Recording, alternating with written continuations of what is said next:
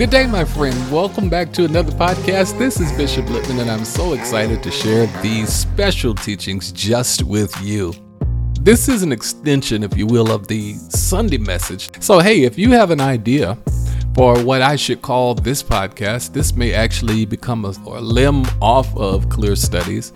Might even start something new as a secondary podcast to reach even more people.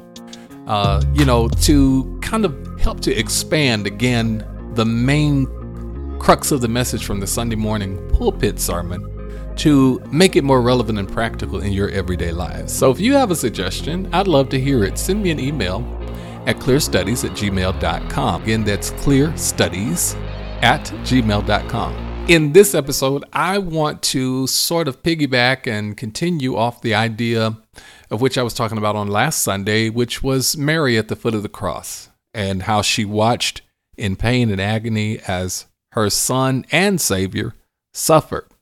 You know, many people believe that Mary should not have been as emotional as she was. But the truth is, pain hurts, and we all hurt from time to time.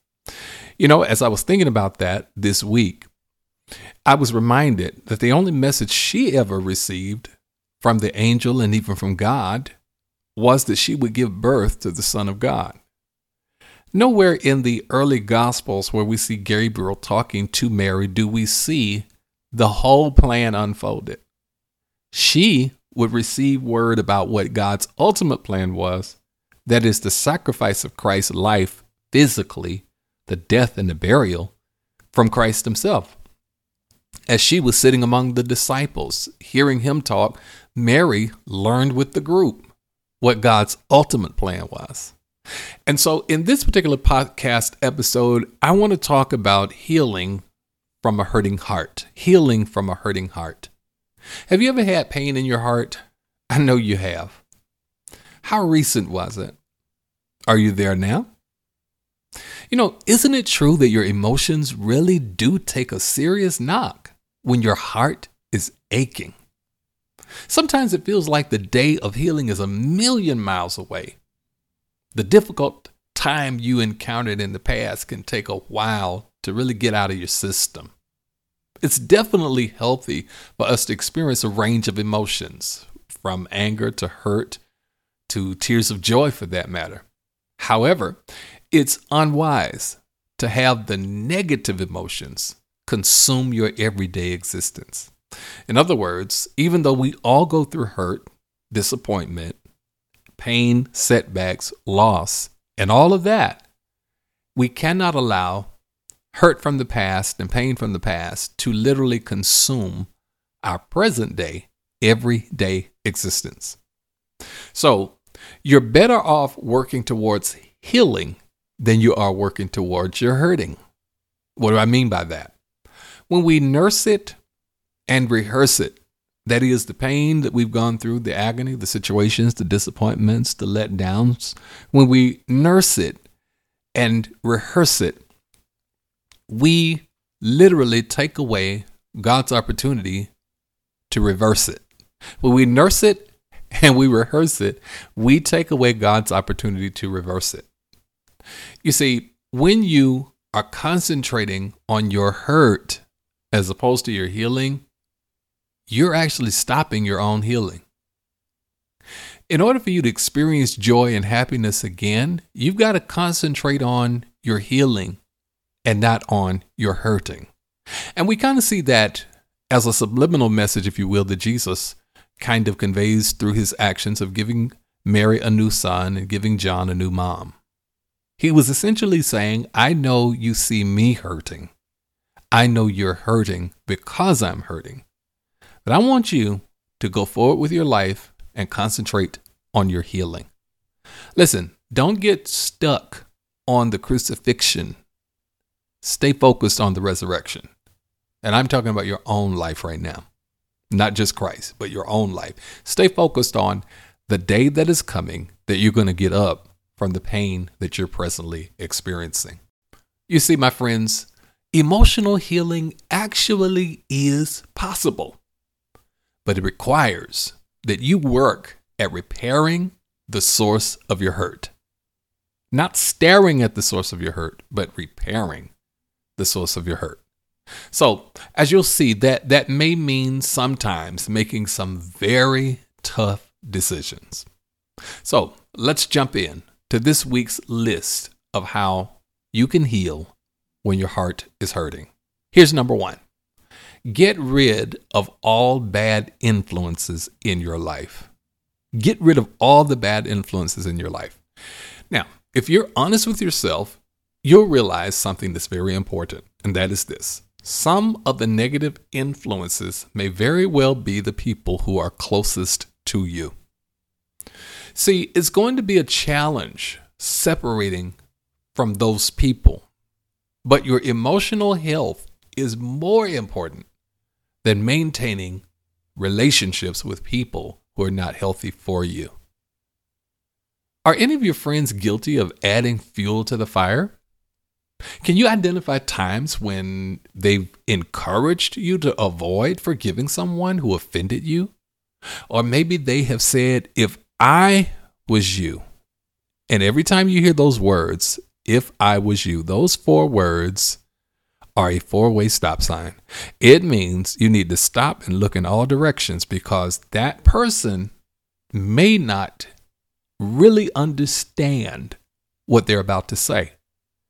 Because even though we all go through hurt and pain, nobody's hurt or pain is the same. And therefore, it's unfair to use those words, if I were you. Why? Because I'll never be you. You'll never be me. We were created differently, uniquely, in our own ways. We are all so different, so rigidly, vastly different in how we deal with things. And so you want to be around people who are going to be positive influences, and you want to get rid of all of the bad influences in your life. Now, you can very easily and quickly identify people whose advice is riddled with negativity. Avoid allowing the years of friendship to cloud your judgment. You can almost guarantee continued misery if you keep them in your life. You know, when I think about this and reflect on Christ on the cross, that verse told us on Sunday that he was only surrounded by 4 of his closest friends. So sometimes we hold on to people beyond their season. Even in that moment where it looks like Christ has been abandoned, he's really still teaching us a lesson from the cross. And that is, you don't need everybody. You just need somebody. And the somebody that you need is someone who still believes in you, even when you look like it's all over.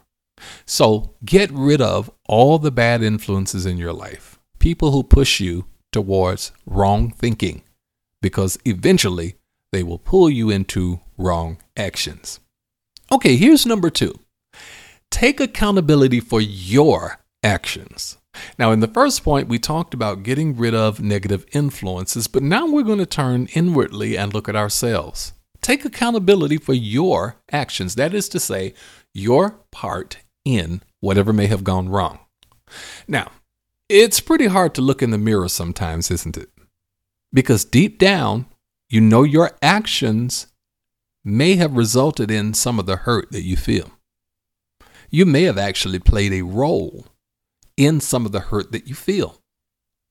But it's difficult to accept the part that you played because it's so much easier for us to point the finger of blame, accusation, wrong, and condemnation at everyone else, other than looking at our own selves to examine what did I contribute to this situation. So you want to confront your wrongdoings. Let me say that one more time, because we love to talk about confronting our wrongdoers, but you want to confront your wrongdoing. That means that you want to be courageous enough to accept responsibility for your own actions, thinking through what you have done, said, or contributed, or any role that you may have played in the hurt that you feel. Now, inner peace can elude you if you try to cover up the role you played. You see, peace runs from dishonest people. And by that, I mean when you're dishonest with yourself, peace will run away from you. So inner peace can elude you if you try to cover up the role you played. Inner turmoil can feel just as unbearable as physical discomfort. When you can't sleep, when you have no joy, no peace, that's inner turmoil. And it can literally wear you out. It can make you tired, fatigued. It can make you where you cannot function mentally because of this inner turmoil that you're dealing with. In the same breath, be willing to forgive yourself so you can move on to better days that lie ahead of you. Forgive myself? Yes.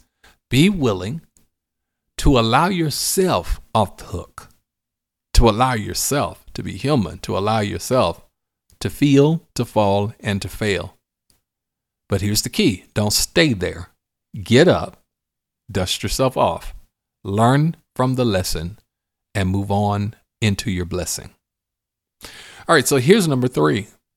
Make decisions based on your moral compass. Your moral compass. You likely, just like myself and everyone else, have a set of morals that you kind of live by.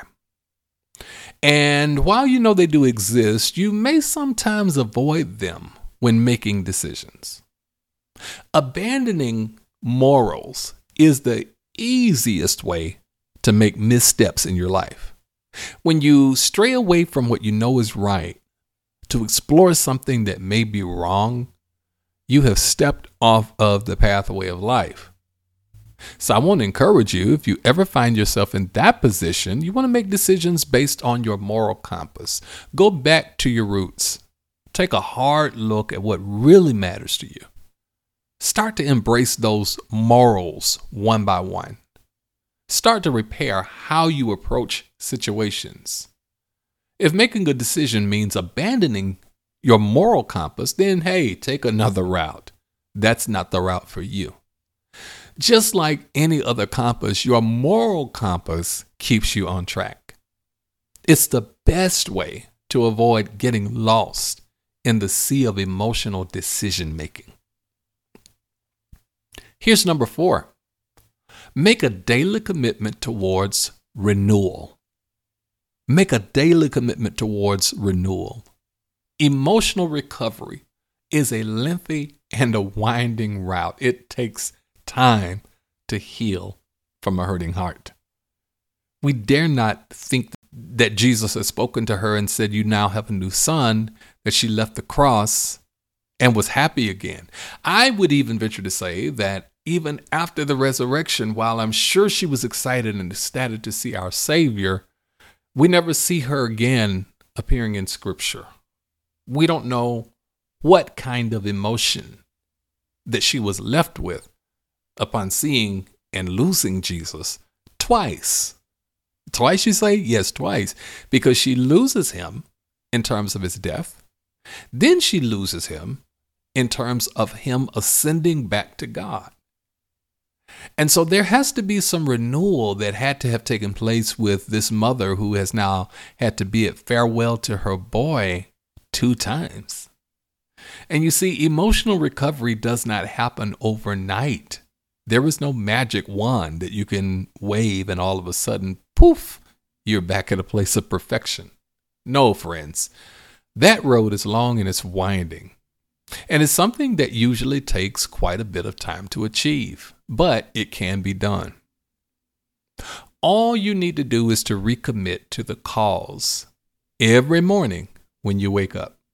That means that you're recommitting to walking the paths that you know are right and doing right by others despite how they do you. So daily renewal is the best way to turn your healing into a habit. When you go for days without that renewal, it's easy to slip back into the heartache. Be fair to yourself. Remember, you deserve the healing. And at the end of each positive day, celebrate your progress. When you've gone through a day and that day has been positive, reward yourself, celebrate, congratulate yourself for completing one more day of healing and positive living.